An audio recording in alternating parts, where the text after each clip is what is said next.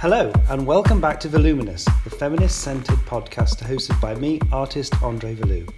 It's great to be back in the swing of things, and I'm ready to again bring you the voices and stories of inspiring women that I continue to meet on my journey as an artist.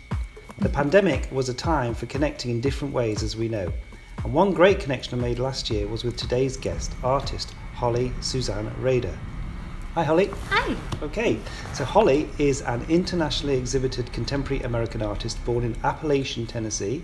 Mm-hmm. Her work is inspired by fashion, nature, street art, pop punk culture, film noir, French and Americana romanticism. And I'm in her studio now, and if you looked around, you'd know what I mean, but you'll have to look her up to find out all about that.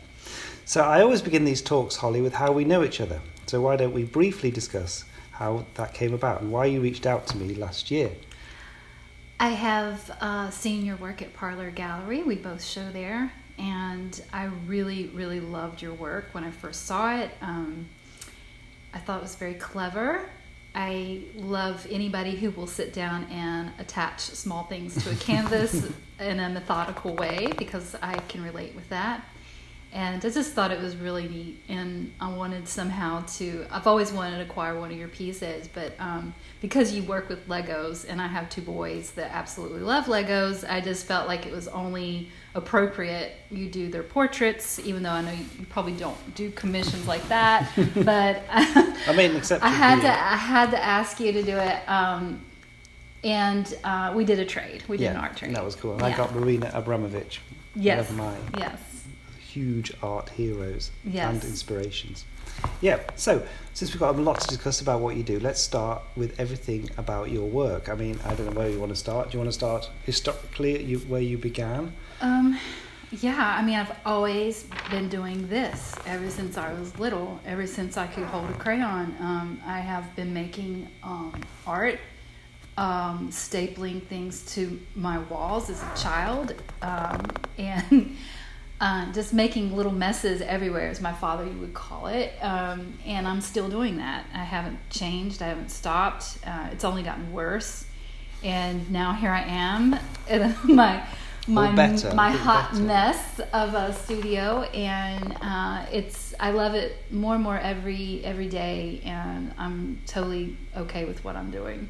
Yeah, this is where the podcast format actually doesn't work, because I wish people could see what I could see in this studio. I was actually glad they can't, because it's a real mess. It's more of a mess than usual. I just finished a workshop at the Carousel in Asbury Park, so we dumped all the remaining materials where we could and went home and collapsed because it was quite exhausting. But yeah, it's fun. I mean, I'm in this industrial complex. It's really kind of gritty out there. It doesn't look like much. It's dirty. It looks like I think they filmed The Bone Collector here. It's like an industrial video, like 9 Inch Nails or something. And then you come in here and it's like Mary Poppins everywhere. I got umbrellas all over the ceiling, all these colors, and paper mache dresses, and my spray paints. And yeah, it's kind of reflects how I am on the inside. A little bit of a mess, but interesting. So, I mean, you say the things that you want to create make-believe. How would you could you describe one of your pieces? Yeah, I mean, I feel like they're all portraits. Most of the women that I use are from the early 1920s, 30s era. I have been using some 60s and even current imagery now. But I feel like each one is a self-portrait. Ever since I was a child, I played with paper dolls, and I loved fantasizing about who I wanted to be. And it's like each portrait is a fashion fantasy for me. So I create on top of an old portrait, I put modern elements, and elements specific to who I am now and how I got, like the punk, spikes but there's flowers, because I'm Southern and I love flowers and nature and pinks and blues. And so it's a whole collection of who I am, and a collage of all the things that I like. Yeah. I mean, it's like an explosion of pop culture, isn't it? Yeah. I mean, an explosion is quite a good word, isn't it? It is a good word. And I am of the 90s, too. So there's a lot of that 90s punk that, some people like in my work, too, like a Betsy Johnson era. Yeah. So that's that's kind of like a way to describe it. When we first met, we talked about this papier-mâché dress project thing, which I had a look at on your website, and it is pretty spectacular. Yeah. You want to say a bit about that? Yeah, I started teaching this little girl back when I lived down the shore. She took private lessons with me. Her mother wanted her just to learn how to do sculpture and paint and yada yada. So I started making like these papier-mâché dresses as a part of being part of the fashion world without being part of that circus. You know, I don't want to be a seamstress. I don't want to create a collection of clothing. I just want to make art about it. And I had this little girl. I'm like, let me make one on her. And so I made a smock out of a garbage bag and wrapped her in masking tape. And her mom was cool, model. So she wasn't worried. But yeah, we created this papier-mâché dress, and out of like recycled newspapers and you know, papier-mâché is the wheat paste, old school method of making sculpture. So I also consider myself a sculptor. And anyway, so she got to paint it when we were done and make it whatever color, however she wanted, and it turned out so great. And I thought this would be brilliant to do with lots of little girls. And so I made a class out of it. I taught it in Rumson at Canvas Studio, and I got every little girl and her sister and her best friend. I think I've taught every kid down that way, and now I'm working my way up this way. But it's so neat to see them when they're finished all together, because it's like a little party of dresses, you know. Yeah. And it's made to fit their body. I mean, they can't wear it after it's done because we seal it, but it's like for me, it's like I'm creating this little party of this fantasy. And I have 2 sons. I don't have a daughter, so I consider them that part of, you know, having a daughter, actually having one. I mean, you created all these workshops as well, which is like perfect for your kind of project, if you like. Yeah, I like working with people. It's not just kids either. Not just kids. Yeah. I thought, well, you know, I started with kids, especially with the collage portraits and the papier-mâché, and then I had the moms and dads and grandparents were like, well, we want to take this class. I'm like, well, yeah, of course. Like, why do the kids get to have all the fun? So I started doing adult workshops. I taught the papier-mâché dress project in New York at an art school there to adults one summer. I had a guy join the class, so that was cool. I don't think he knew what he was getting into. I think he was just taking a sculpt. Did you do a dress on him? I made a vest. I taught him how to make a vest, and we made a tie to go with it out of newspaper. And he was from Sweden, and he was just in America visiting and thought he was just taking an art class, but lo and behold, it's like he stepped into my class. But you know, it's nice to be able to teach to all ages, all genders, and I don't teach it any different to adults than I do children. I use the same language, I use the same technique. I find that kids really take it, you know, over the top, and they really come up with some really cool stuff. Adults tend to be a little more reserved. Sometimes they are afraid in a way to like let their creativity just go like kids can. Yeah, I mean, I find it interesting. You get, you know, some kids can just run with it on their own. They can do anything. Some kids need a bit more direction and stuff. Mm-hmm. You get all kinds of personalities, but from the creative process, you can bring it all out, can't you? Yeah. You know? I mean, you don't have to, and I like my classes because you don't have to have any sort of art skill whatsoever. And I say, like, if you can just if you can cut paper and use glue, you're good. You can do this, and I make it as foolproof as possible. So, especially with the collage, because I give them all the materials from my studio. I have stashes of paper, embellishments, and I bring them the iconic portraits. I print those out to scale for them, and all they have to do is just cut and arrange. Yeah, we should talk about that kind of techniques, because you use acrylic paint, you use cut glass things, mm-hmm. and you use collage stickers, and you know all the elements you have. What are all these elements that you put in? I use everything from. I work with photography first and foremost, so I start out with a photograph. Sometimes it's my photography, but most of the time it's a photograph from long ago. Yeah. Alfred Stieglitz, I use a lot of his photos, and then I'm, try to bring it to a modern composition, and I use everything from cheap plastic beads and kids craft materials to very expensive Swarovski crystals and cut glass, and I use spray paint. I use everything. I try to work in layers and layer it up to where I can't put anything else on top, but I like my criteria for each piece is that it has to be exquisite, even if I'm using craft beads. Yeah, that's funny because when you actually see one of your actual finished portraits in the gallery, you see the finish is absolutely spectacular, right? It's wonderful. That's how you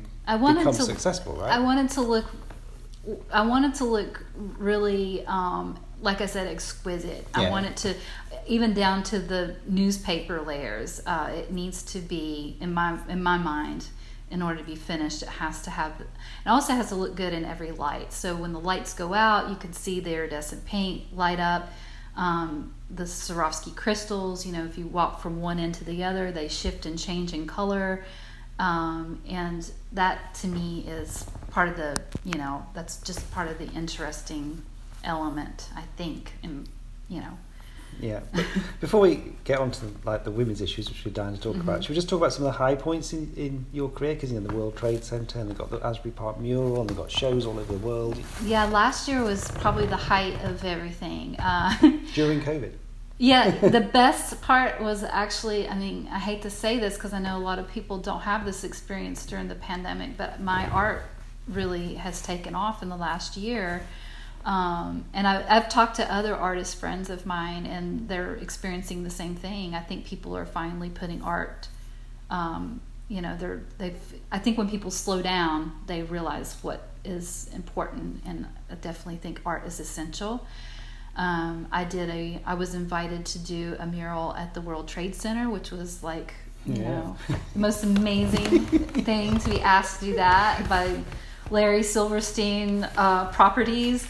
I wasn't the only artist, though. There was there's a whole floor on the 79th of World Trade 3 of different artists from different circumstances, but mostly underrepresented artists, like artists of color and female artists. So I think I got in because I'm a female. And it's really good. And it's pretty damn good, I guess. But I got in also because I'm represented by the Four Flavors Gallery in Montclair. Okay. My friend Lana Mazur. Which is a woman-owned, and it's a four women-owned gallery.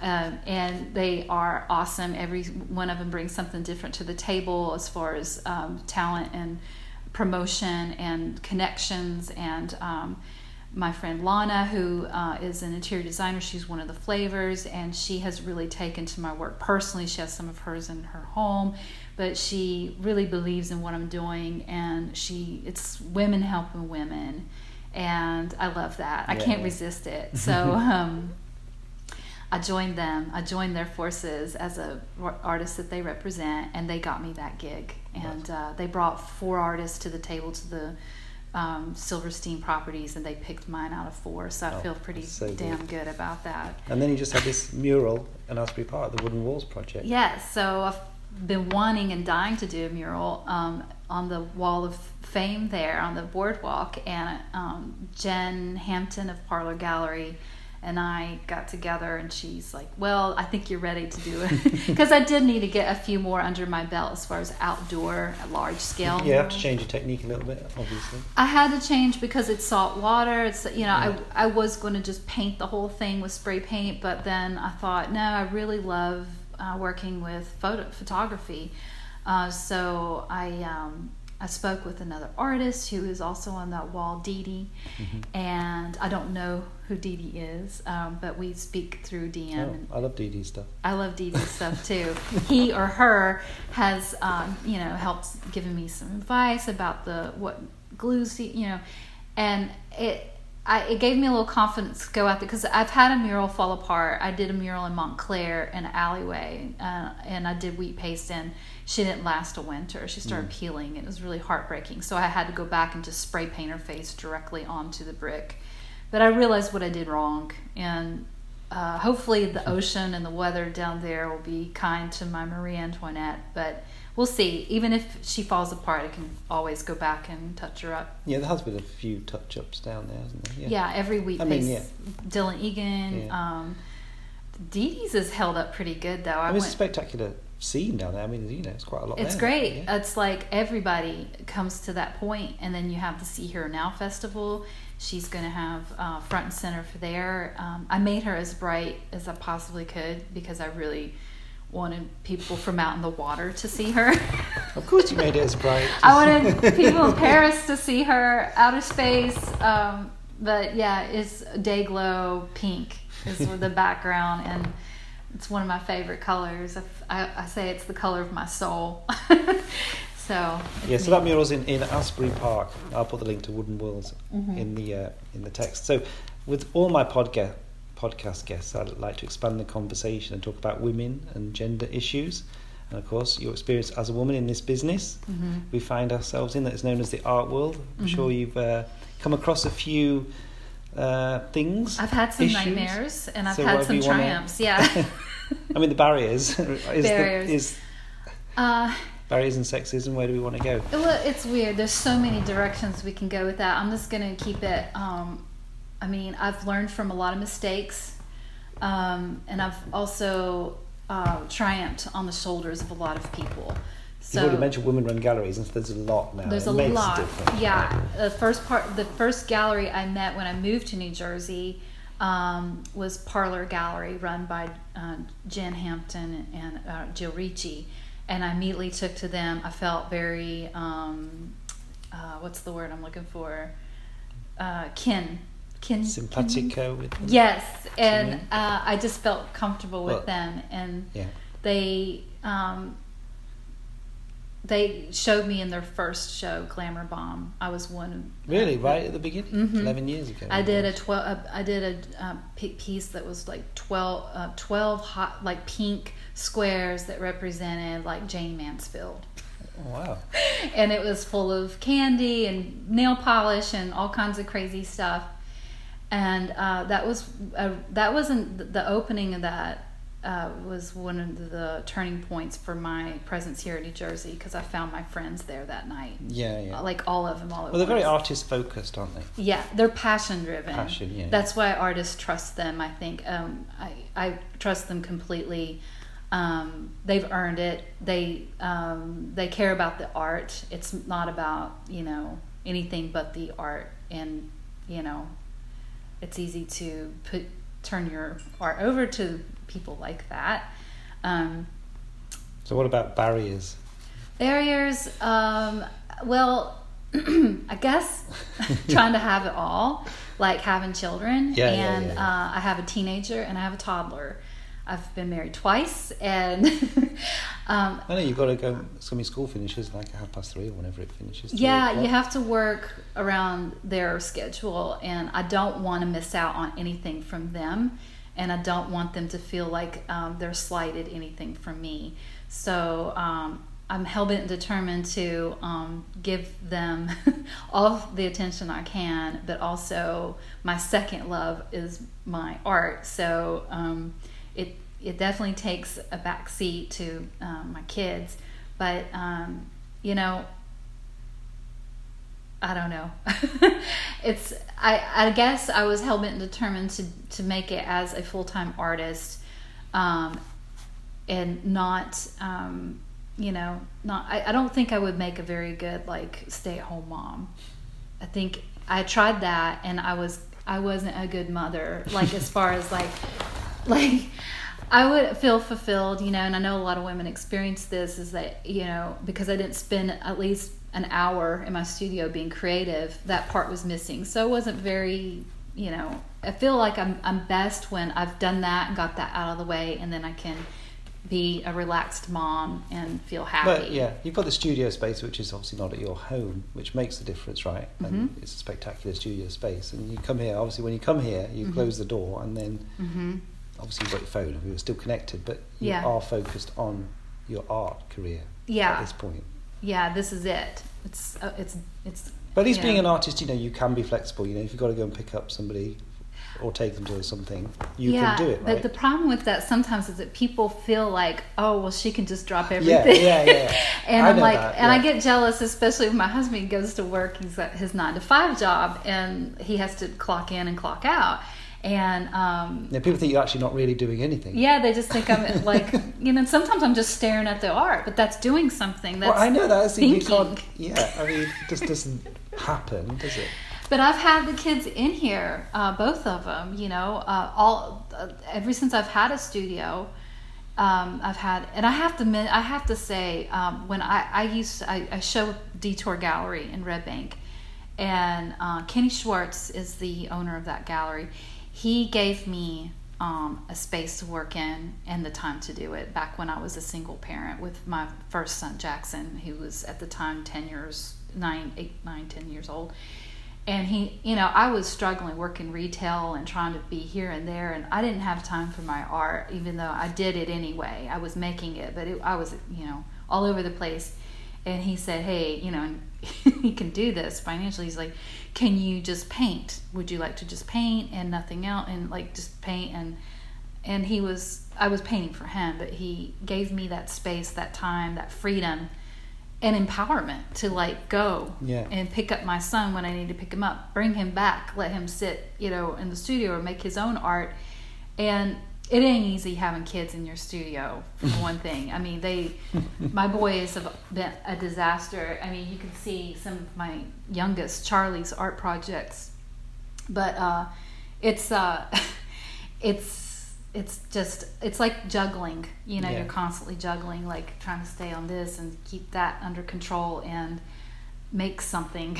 Now we're talking about family support, aren't we? Basic family and work-life balance and supporting male or female stay-at-home parents or working parents, all those things. They just society has not yet caught on, certainly not in America. No, it's I never wanted anyone to consider what I do as a hobby or as something I do on the side. I do have my hobbies, but it's not art. I can tell you, this is not a hobby. This is not a hobby. Sometimes it's a real chore, and I have to say, there's loads of parts of the business which are a real pain. Yeah, but it doesn't feel, I know it's a cliche to say, it doesn't feel like work when you love what you do, and it doesn't feel like work. I'm just fortunate, and I don't ever say I'm lucky, because I'm not lucky. I worked for every bit of it. It did not come by luck, and it didn't come all of a sudden, not after grad school, not after, I think kids feel like, okay, I graduated, now where's all the fame and success? You're not going to get it right away. You still have to like whack through the weeds to get to that point. But I do have a very supportive family. My mother has always been supportive of what I do. My father and my husband is extremely supportive of this. So if we can just close a bit on feminism in general. I remember the first time I met you, the other time I met you, like within 90 seconds you said to me, "Are you a feminist?" Like straight out. Like it's like a strong question. You got to tell me yes or no. Well, it was just in my head. The two people you asked me to do, Marina and who was the other one? I forgot. Was it Cindy Sherman? No, but that's a good one.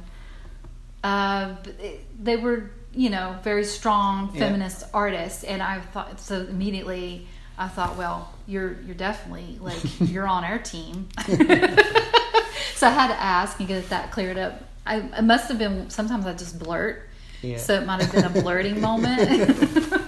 But I was going to ask you, where do you think feminist art and feminism is going? Because there's still a lot of control over women artists, and I mean it's ridiculous at times to get into that, but Well, I mean, I never considered myself a feminist, but I guess the older I get and the more I realize where I stand on things, the more I realize I actually am. And but here's the other thing, I'm kind of over all women shows. I don't want another. I mean, I probably will be in another woman show at some point, but you're not the first person to tell me that. Women, you told me that, by the way. Yeah, I don't want to be considered a woman artist. I just want to be an artist. I'm non-binary. And the last show, well, I got invited to be in a show in Newark at the Aquaba Gallery, and I was the only woman in the show. In fact, I was the only white person in the show. It was all black male street artists, and I have never been so honored in my life to be considered to be with them and be part of that show. And I was just beaming from ear to ear, you know. And because I did, it wasn't an all woman show, it was like an all guy show, but I was like the girl that got in. I was one of the guys. But yeah, it's easy to throw an all woman show together. I've done it myself. I've curated an all female show. But it's just, it's kind of like I'm getting to the point where I just don't want to be, I just want to be with peers. Yeah, that's you want it. to be on an equal footing, right? Yeah. I mean, we've got to get over the fact that most art is curated by white men, unfortunately. But, you know, if we get over that and we start having balance in what is curated. Yeah. But you know, people, I mean, white men generally curate work by people who look like them, right? That's the problem. Mm-hmm. So women-owned galleries and women leading and being part of the system is the solution, right? Yeah. Women in power is the solution. It is. And there's no shortage of women artists who are great, right? That is, we know that already. And I didn't even realize it was because all the artists, when I was studying art in the beginning, like Alice Neal, Judy Chicago, oh my gosh, Beatrice Milhauses, and like I can go on and on. They were all, but I don't think I was consciously thinking, oh, they're women and that's what I want to, you know. But in a way, they are my mentors. And even like now I have a joke that like when someone gives me the slight or gives me a commission that's going like wrong, and I'm always like, well, Marilyn Mentor doesn't have to put up with this shit. Yeah. You know, like I think about her as like the ultimate, you know, like she's in control of her studio. She's in what control would she of say her in art. this situation? Yeah, right? like what would she say to this person that's asking me to put a drip here instead of there that I'm doing this commission for? And you still have to do these commissions sometimes that you don't normally would put in your genre of art, but or they want something you don't really want to do, right? Well, I've drawn the line with people, and I've said, listen, this is it. I'm at this point in my career. I'm not going to paint something I don't want to paint. You're coming to me for commission. It's because you like my work. So, and a lot of times I won't even take their money up front unless it's like a portrait of their kid or something. Then I need that, but like. I'm just going to paint what I like, and if you like it when I'm done, you can either buy it or not, you know. So I hate to be like so bossy about it, but like that's just the way it is, because I've got the patrons that commission me are usually the ones that I enjoy the most, and the ones that are most successful, the ones that just let me do my thing. And same with galleries, actually. They say, you know, I mean, they may give small priorities, but they're not going to turn around and say, well, you know, don't like that or something. What do you want to put in? You know, start at that point.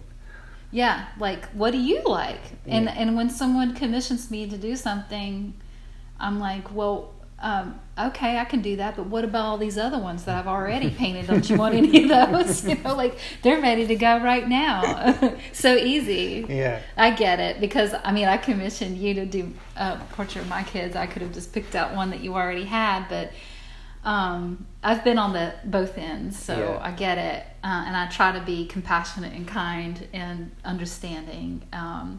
But sometimes you just want to, you know... Yeah. It would be nice just to paint everything I want to paint and make from here on out, but it's not the reality. If you want to keep it a business, and I don't want to go back to retail, and I don't want to, you know, then I have to make it work. That's why I have the workshops. I sell collage kits too, like do it yourself collage. Here it is, all the stuff you need. I do whatever I can to keep all the iron. I keep a lot of irons in the fire. You have to, in order to pay the rent, pay the bills, and not have to go back to the cubicle, as I call it. Well, I really hope everybody who listens to this gets a chance to see all your stuff on Instagram. It's just so good talking to you. We could talk for a lot longer. I really wanted to get to know you even more following our art swap. We had that great conversation when we actually did the trade. The trade. Yeah, and then when I met you then, I knew you would be perfect to discuss all your stories and, your work further. And so I just want to know if you've got any upcoming events or anything you want to mention. Is there an opening for the Wooden Walls? I don't know. No, but we are going to do a workshop for kids because the one I did Sunday was for adults, and we sold 38 tickets. I could have sold 50, but I had to cut it off. And I had a lot of requests, like, when are you going to do a kids workshop? So yeah. I am doing something with them, maybe in the fall for kids. It won't be at the Carousel, but it'll probably be at Parlor.